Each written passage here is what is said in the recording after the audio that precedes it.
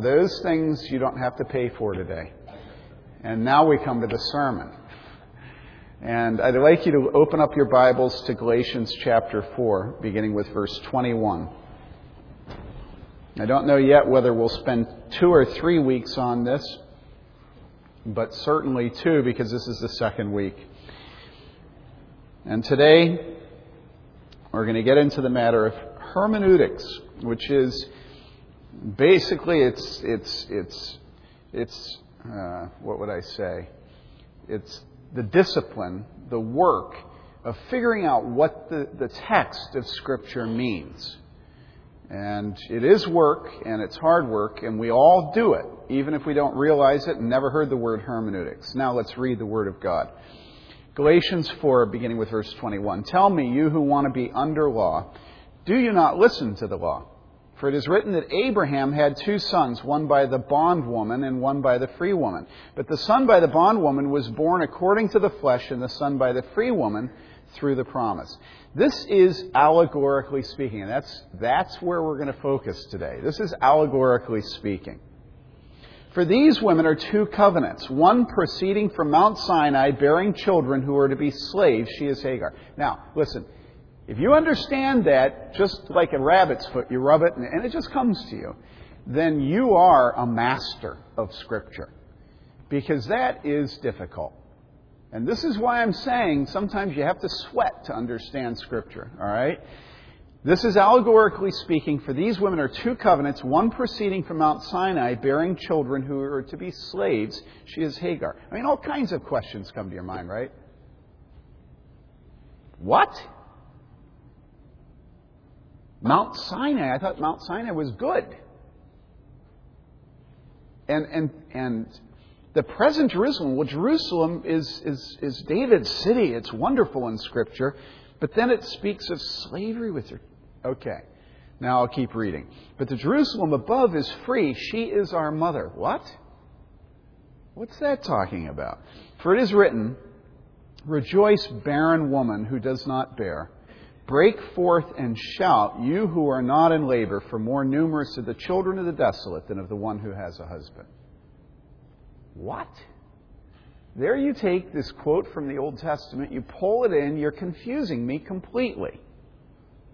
And you, brethren, like Isaac, are children of promise. Well, that sounds good, so, you can breathe a sigh of relief at that point. But as at that time, he who was born according to the flesh persecuted him who was born according to the Spirit, so it is now also. What? Persecution? This is completely confusing. But what does the Scripture say? Cast out the bondwoman? What? And her son. Well, I don't like to think about that, I don't like that part of the Old Testament. Do any of you like it? I mean, it really is one of the most difficult passages of Scripture for me. Who likes the image of a mother and her little son being sent out, being cast out? And here it's used as a positive example to what? To the church, of what the church is supposed to do to whom? Now, come on, you follow the story of Galatians. Paul's saying this to the Galatians, so who is he saying should be cast out? Obviously not Ishmael and his mother Hagar, right? That's the illustration that's being used. All right, go ahead. Who was speaking? Ready? Who? Yeah, the Judaizers. The Apostle Paul is like, going whoop, whoop, whoop, whoop, whoop. And then he's saying, now cast them out. And he's saying, get rid of the Judaizers in the church. Okay? Isn't this weird? Come on, admit it. It's weird. You can say the Bible's weird. It is weird. And it is not easy. It's not something that you can understand easily. What does the Scripture say, verse 30? Cast out the bondwoman and her son, for the son of the bondwoman shall not be an heir with the son of the free woman. So then, brethren, we are not children of a bondwoman, but of the free woman. So even the way that the Apostle Paul says, discipline them, excommunicate them, cast them out, it's just a glancing aside. It just is thrown in, and then he's back to the main point at the end. All right, now, this is the Word of God. It's eternally true, and it is good, and it is helpful, and it's helpful for our lives today. All right? Now, I told you last week that I dreaded for many months coming to this passage of Galatians because as I read it, I just kept saying, what? Everything I read in it just struck me as just being confusing and hard to understand. I'm glad I gave the time and the sweat to studying it. Now look at verse 21 where this text begins. It says, "Tell me, you who want to be under law, do you not listen to the law?" And I might paraphrase it like this. You want law? Hey, I'll give you law. But beware of this. Do you really know what you are getting yourself into if you say you want law? Now, the Pentateuch was called the law, as in the law and the prophets. And so, if you go to the Pentateuch, what you find, specifically in this text, is you find a story. It's not law, it's not thus says the Lord, but it's an account of the birth of two sons to Abraham, one through the slave woman Hagar, one through Abraham's wife, Sarah. The son Ishmael to the slave woman, the son Isaac to his wife, Sarah. He says, "For it is written that Abraham had two sons." Now, Paul is faulting the Jewish religious leaders as well as the Galatians who follow them with not knowing the law.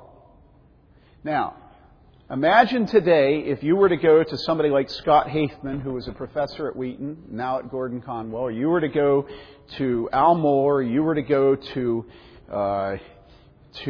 Gordon Fee, or any of these well-known Bible scholars that teach in seminaries, or you were to go to somebody like Charles Stanley and Chuck Swindoll and Jim Kennedy, and you were to say to them, you want law? I'll give you law. You don't understand the law. And you can get a feeling for what it would have been like for Paul to write about the Judaizers, that they didn't understand the law. You can get a feeling for what it was like when Jesus was questioned by the Sadducees, which wife will she be? She had all these husbands. Which wife will she be? And Jesus responded to the Sadducees, who were scholars of Scripture. All right. He said what? He said, "You make a mistake, you err, not what? Knowing Scripture, nor the power of God." Now that is a very, very offensive thing for us to say, for Jesus to say, for Paul to say about any people who made their living off of the study of Scripture. And the Judaizers would have claimed that they knew Scripture better than the Apostle Paul. But Apostle Paul is saying about them what? It is said, "Do you not listen to the law?" This is a statement saying to them, you don't understand the Bible. You don't know the Word of God. You don't understand the law. It's a very offensive thing for him to be saying. And he continues, "For it is written that Abraham had two sons, one by the bondwoman and one by the free woman." So now Paul continues and he begins to set up what is called an allegory, pointing in this verse to the parallel between slavery, bondage, and the flesh on the one hand, and freedom and the promise of the Spirit on the other. Now, in order for us to understand the analogy the Apostle Paul is setting up, what we have to do is we have to know the Old Testament story. And I'm going to take it for granted that none of us know the Old Testament story. So we're going to go on a very fast hyperdrive journey through the story of Abraham and the two women that he had children by. Now, first of all, God promised Abraham, this Old Testament patriarch, he promised that he would give him many descendants, all right? So here's this man, God says, "I'm going to make you the father of many, many, many." In Genesis 13:16, God says, "I will make your descendants as the dust of the earth." Now, how much dust is there in the earth? Well, if you've never been to the South or you've never been to Africa, you may think there's not much dust, unless you've once had a vacuum cleaner salesman in your house. And then you probably were convinced there was lots of dust if you bought a vacuum cleaner, and that's a joke.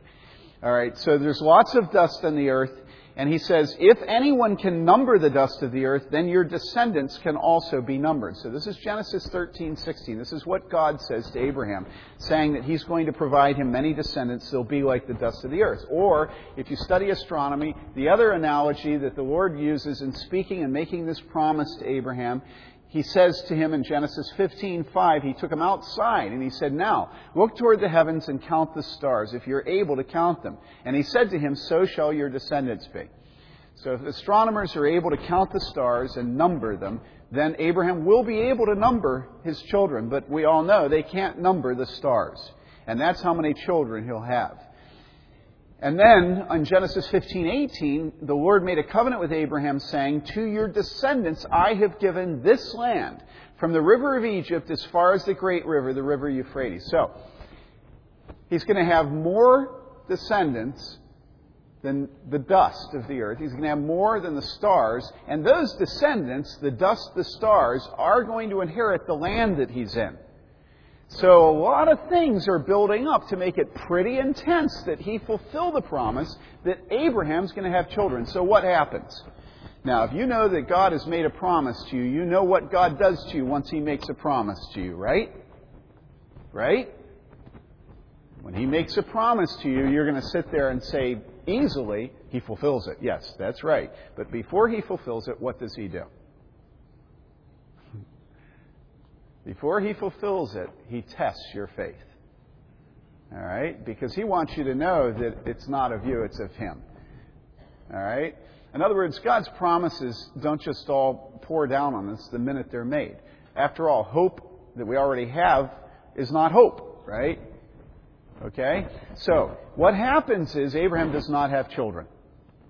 All right? In Genesis 16:15 we read, Sarai at the time, Abraham's wife, had borne him no what? Children, no children. And she had an Egyptian maid whose name was Hagar. This is Genesis 16, beginning with verse 1. And so Sarai said to Abram, "Now behold, the Lord has prevented me from bearing children. Please go in to my maid. Perhaps I will obtain children through her." And Abram listened to the voice of Sarai. After Abram had lived 10 years in the land of Canaan, Abram's wife Sarai took Hagar the Egyptian, her maid, and gave her to her husband Abram as his wife. He went into Hagar, and she conceived. So Hagar bore Abram a son, and Abram called the name of his son, whom Hagar bore, Ishmael. Now that sets up the current conflict in the Mideast, doesn't it? We have a man who's been given a promise by God that he and his wife will have descendants that are more than the dust, more than the stars, and that they will inherit a certain set of property. But the woman doesn't conceive. She gets to the point where it seems unlikely that she will conceive, and what happens? Unbelief sets in. They don't trust God, and they do what every one of us perfectly understands. They take matters what? Into their own hands. All right? Now, mind you, Abraham is the father of the faithful. Abraham's a good guy. And this is what good guys always do in Scripture. They sin, they fail, and they don't believe God. All right? This is what the good guys do. And I could go for the next 45 minutes giving you example after example after example of Scripture, showing you what the good guys are like. All right? If you judge your loved ones negatively, all right? Do you understand what I'm saying? You look at your parents, you look at your children, you look at your wife or your husband, and you say, he has no faith, all right? Remember, Abram had no faith. Sarah had no faith. That's what we are. We're faithless ones. What did Jesus constantly rebuke the disciples for? He constantly rebuked them for having no faith.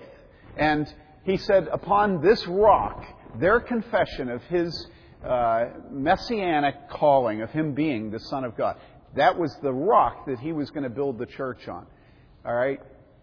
So, on the one hand, no faith. On the other hand, faith. On the one hand, no understanding. On the other hand, understanding. This is our condition.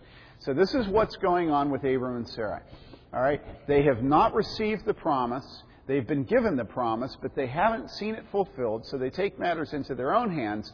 And Sarai proposes to her husband that he go into her servant woman and that he have sex, and that whatever child comes from that, she says, that will be my child, and this is how God will fulfill the promise. All right? So, she conceives, she gives birth to a child. The son's name is Ishmael. Now, a little while later, what happens? Well, a little while later, the Lord makes it very, very clear that they have not helped him. and that His promise still stands. But the Lord has waited to do this until what? Until it's absolutely impossible that Abraham and Sarah are going to have children. Do you understand this? You understand it with the money in your home? You know? God drives you down and makes you so destitute financially so that finally you have to bow the knee to Him and pray and ask for His provision. You thought you had it. You thought you were providing. You thought that everything was under control. And then what? I have heard a number of times from couples who have, more than once in my congregations, who have had fires that have burned their house down. What a gift from God it was. You heard people like that? Because it drove them to their knees. What about Curtis Cook?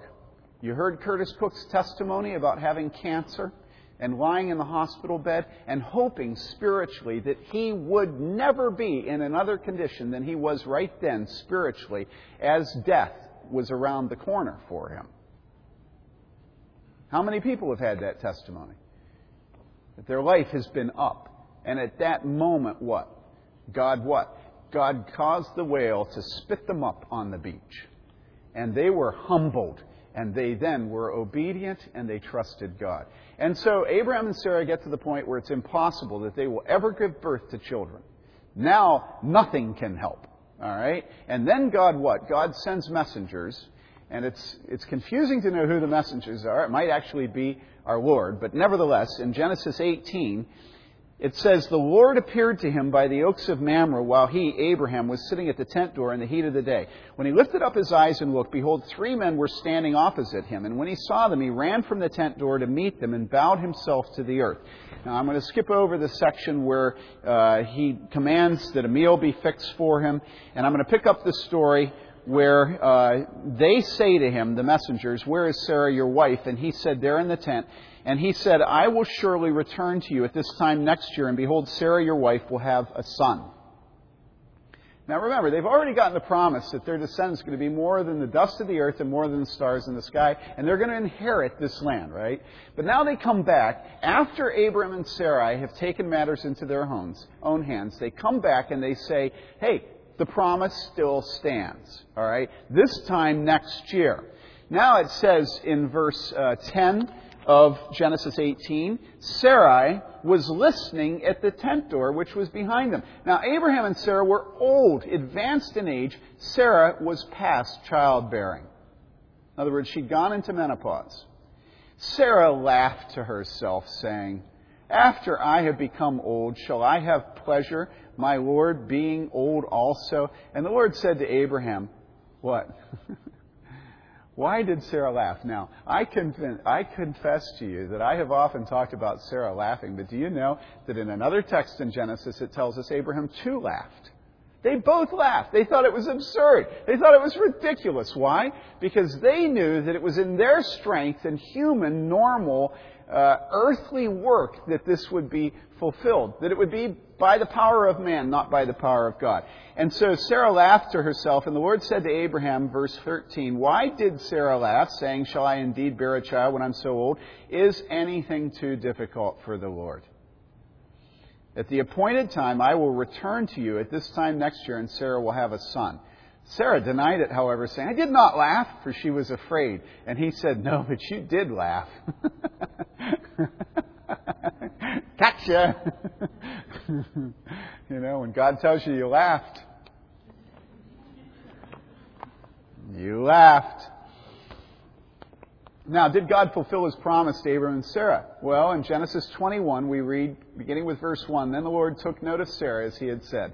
And the Lord did for Sarah as He had promised. So Sarah conceived and bore a son to Abraham in his old age at the appointed time of which God had spoken to him. Abraham called the name of his son who was born to him, whom Sarah bore to him, Isaac. Then Abraham circumcised his son Isaac when he was 8 days old, as God had commanded him. Now Abraham was how old? 100 years old when his son Isaac was born to him. Sarah said, God has made laughter for me. Everyone who hears will laugh with me. Okay, come on. Come on. You're supposed to laugh. She says, everyone who hears, you heard. Come on. Well, the Bible says you're supposed to laugh. Everyone who hears. You guys, it is absurd. And you are said to laugh.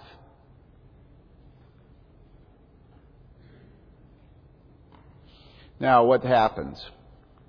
Now, Sarah saw the son of Hagar, the Egyptian, whom she had borne to Abraham, mocking. Therefore, she said to Abraham, drive out this maid and her son, for the son of this maid shall not be an heir with my son Isaac. The matter distressed Abraham greatly because of his son. But God said to Abraham, do not be distressed because of the lad and your maid. Whatever Sarah tells you, listen to her, for through Isaac your descendant shall be named. Now, it's almost impossible for me to read this account from Scripture and not comment on aspects of it that we find offensive. And let's all admit, we judge God right there. It certainly is not politically correct to cast out a mother and her child. You remember that Sarah said, this will be my son, that the fruit of the union between Abram, my husband, and this slave woman will be my son. You remember that? But here, it's that child. It's not my son, is it? No, because this son is now what? A competitor to her son. All right? And to this day, what? Can we understand the conflict between the Jews and the Arabs? Between the descendants of Ishmael and the descendants of Isaac. And so here we have the account of the jealousy of a mother for her son. Now, whose son was that? Was that Sarah's son? Yeah, it was. But whose son was it? It was God's son. In other words, God was the one that gave that pregnancy to her and to her husband. It wasn't a natural pregnancy. They did not accomplish it through the normal means of people having children. That son was no more a natural son of Abram and Sarah than Jesus was a natural son of Mary. Because why? Well, because it was the Word of God and the power of God that created that pregnancy. Their bodies were as good as dead. Now, you might say, yes, but Mary was a virgin. Well, of course she was a virgin, but the important point is that God Himself accomplished the pregnancy. All right? And so here we have jealousy building. It's understandable. Nobody faults her for being jealous. But we do fault her for demanding that this mother and her child be cast out of the home. But God approves of it. And that's what we really don't like. We can kind of say, yes, I understand how a mother could feel this way. But then we look at God approving it, and God says what? God says, this child is not the child of the promise. Do what your wife says to you. Cast that child and that child's mother out. All right? And then Paul builds on that in the Galatians church, and he says, cast them out. Now, we don't like that. And of course, I would not be faithful to Scripture if I did not remind you that it's precisely the parts of the text of Scripture that you don't like that you should pay particular attention to. All right? If this feels real good to you, I think you're a little bit perverse. All right? But if you don't like it, you should study it and learn what this says about the character of God. What? Namely, that God is not impressed by our notions of fairness and justice. What impresses God? What impresses God is His power, His glory, His might. He is a jealous God. He will do what He will do. And if God sets His affection on Abram and decides that he and his wife are going to have children and then produces a child by a miracle, that child belongs to God. That child is the child of promise. Do you understand this? And you say, well, yeah, but does that require that Ishmael be kicked out? Yeah, because God says, do what your wife said. All right? We say, yeah, but this means that, like, a whole race is kicked out. You say, oh, come on, you know the Bible better than that. You know that the New Testament church is filled with whom? Gentiles. Children of Ishmael, as it were. And who today?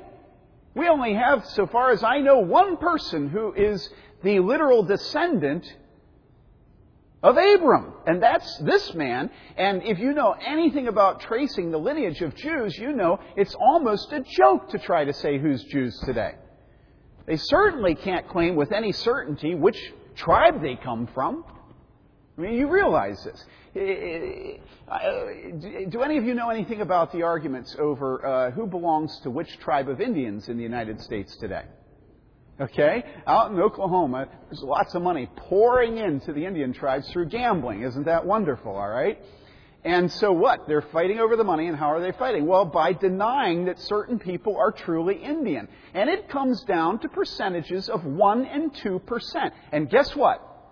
They have decided that no blacks, even if they have blood lines from Indians, no blacks can be Indians anymore. How convenient. You know? And that's not racism, because after all, the Indians are a sovereign nation. All right? And so what I'm trying to impress upon us is, to this day, very important things hinge upon these bloodlines, which race we're a part of. We still fight over it. There's money still at stake. And in the house of God, far and away, the majority of people today, not even the majority, I mean, I would say that people of Jewish descent make up, you know what. But of course, that's to speak of things physically, isn't it? But what about us? The Bible says that we are Jews. In Romans, we are Israel. Now, this is what you have to do. You have to go back to the Old Testament, and you have to look at how everything is flip-flopped. Yes, it was imperative that this child, the child of the promise, be the physical descendant of Abram and Sarah. All right? It was imperative. God was not going to take them helping them out. God was not going to take some other woman, bring her in and say, okay, you know, you decided you wanted to do it a different way than I wanted to do it. That's okay. I can change my plan. I can work with you. All right? No, God didn't do that. And then when this child was born, he came back and he said, listen, I made my promise and I'm going to do it. They laughed. He then did it. And then everybody laughed. And to this day, everybody that hears of it is supposed to laugh, right?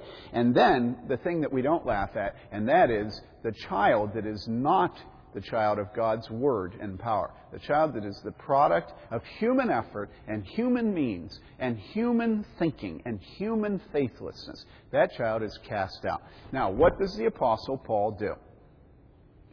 He makes a glancing allusion to this whole story that every Jew knew the way we know the story of the Liberty Bell. All right? And he says, hey, you guys, this is an allegory. All right? And what's really being talked about here is what? The relationship between Jews and Gentiles, the issue of circumcision, the issue of celebrating certain holy days in this new covenant. And you know something, guys? Those who are getting you to be circumcised, and those who live in the present Jerusalem, and those who claim to be scribes and Pharisees and religious teachers of the people of God. I was a student of Gamaliel, all right? I'm a part of that heritage. All of them are what? All of them are what? What? All of them are Ishmaelites. Now, if they didn't like being told that they didn't understand Scripture, how do you think they like being told that they were the children of Ishmael? You remember the time that Jesus is in this argument with the religious leaders, and they're saying, we have Abraham for our father. And do you remember what Jesus said to them? He said, no, you don't have Abraham as your father. If you had Abraham as your father, then you would do the works that Abraham does. All right? You would follow him. You would model your life after him. Your father is whom? Your father is the devil. How do you think the religious leaders like Jesus saying that to them? And here he says, you are all Ishmaelites. You are all Goy. You are all Arabs. You are all Indians. You are all blacks. You are all Hispanics. Whatever the group is that your culture looks down on and despises, but then you infinitely up the ante, because this is not just, our preferences for people with red hair or black hair. This is an issue of eternity. This is, we are the people of God. We have never been slaves to anyone. All right? That's what they said. And here, the Apostle Paul says, hey, you guys are all slaves. You're all the children of the slave woman. You're all Ishmaelites. Okay? Now, how does the Apostle Paul do this? Well, I said 2 or 3 weeks, and it's going to be 3. Because the Apostle Paul does this by making one little statement in the middle of this. And what's the statement? Well, look at your Bibles and see the statement. He says in verse 24, this is allegorically speaking. And I want to set us up for next week before we end. That little word allegorically is the word that signals to you that you're going to have to work hard to understand this now. Because if you were to take one story in the Old Testament and say it's not an allegory, I think a lot of us might well choose the account of Abram and Sarai having these children. All right? And kicking them out. I mean, you don't have to go away from that story to have the significance. It's all right there. It's historical. It's flesh and blood. It's real people. It's real births. It's real 100 years. Nobody likes to refer to that as an allegory. You know? Nobody would think to call that story an allegory. Now, let me ask you, what other stories of Scripture would you say you don't want to call allegory, where something that's spoken of really stands for something else? You know, we don't like that, you know. Well, let me read something. This is Origen. And this is Origen talking, and he was an early church father who believed in allegory. And this is Origen talking many, many centuries prior to evolution. All right? Nobody can fault him for just caving into the scientific secularists. All right? Nobody can say that he's a part of this attack upon intelligent design. Right? Origen says this. One of the early church fathers, he says, quote, "Could any man of sound judgment suppose that the first, second, and third days of creation had an evening and a morning, when there were as yet no sun or moon or stars?" It's not the product of scientific evolutionary Darwinian thought. It's him reading the text and seeing that there aren't any sun, moon, and stars. He says, well, it's obvious then that there couldn't have been a literal day and an evening. Now, come on, people. You don't like me saying this to you, but think of his logic. He's simply looking at the fact that the stars and the sun have not yet been created. All right? And he's saying, well, it couldn't have been a literal day. All right? And then he says, could anyone be so unintelligent, which is a long way of saying stupid, could anyone be so stupid as to think that God made a paradise somewhere in the east and planted it with trees like a farmer, or that in that paradise he put a tree of life, a tree you could see and know with your senses, a tree you could derive life from by eating its fruit with the teeth in your head? Now, again, he never heard of Darwin. You know? This is Origen. And this is what he says about the creation account. He says, when the Bible says that God used to walk in paradise in the evening, or that Adam hid behind a tree, no one, I think, will question that these are only fictions. Okay? Stories of things that never actually happened, and that figuratively they refer to certain mysteries. Okay, are you all upset at me now? Why do you have to read that to us? All right. Okay, St. Augustine. Now, he's a little bit more reputable, right? He's one of the doctors of the church. Everybody respects Augustine, right? Okay. What does Augustine do with the story of the Good Samaritan? Anybody know? Well, here's what Augustine says about the story of the Good Samaritan. All right. He says this, if I can find it. A certain man went down. This is a quote of Augustine, all right? A certain man went down from Jerusalem to Jericho, Adam himself is meant. You didn't know it, but the Good Samaritan's actually Adam, all right? Now fasten your safety belts, we're off. Jerusalem, he says, is the heavenly city of peace, from whose blessedness Adam fell. Jericho means the moon and signifies our mortality because it is born, waxes, wanes, and dies. Thieves are the devil and his angels who stripped him, namely, of his immortality and beat him by persuading him to sin and left him half dead. Now, this one I really like as a Calvinist. I love it. They left him half dead because insofar as man can understand and know God, he lives, but insofar as he is wasted and oppressed by sin, he is dead. He is therefore called half dead. David Wegner would love that one. All right? The priest and the Levite who saw him and passed by signify the priesthood and ministry of the Old Testament, which could profit nothing for salvation.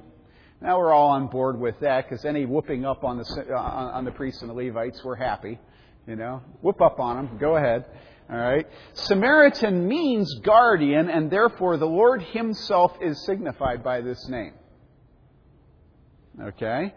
The binding of the wounds is the restraint of sin. Oil is the comfort of good hope. Wine, the exhortation to work with fervent spirit. The beast is the flesh in which He deigned to come to us. The being set upon the beast is belief in the incarnation of Christ. The inn is the church, where travelers are refreshed on the return from pilgrimage to their heavenly country. The morrow is after the resurrection of the Lord. The twopence are either the two precepts of love or the promise of this life and that which is of the life to come. The innkeeper is the apostle. The supererogatory payment is either his counsel of celibacy or the fact that he worked with his own hands, lest he should be a burden to any of the weaker brethren when the gospel was new, though it was lawful to him to live by the gospel. All right? Okay, so do you like Origen and do you like Augustine? Huh? Come on, answer. You don't like them, do you? And so you're now ready to agree with every exegete and every scholar of Bible that writes for the Journal of the Evangelical Theological Society who absolutely hates the allegorical interpretation of Scripture. All right? And what they say is, look, if Paul and Jesus do it, if Paul says allegory, I guess we have to submit. All right? And the liberals don't even submit when Paul says it's an allegory. They feel free to whoop up on Paul if they don't like him. All right?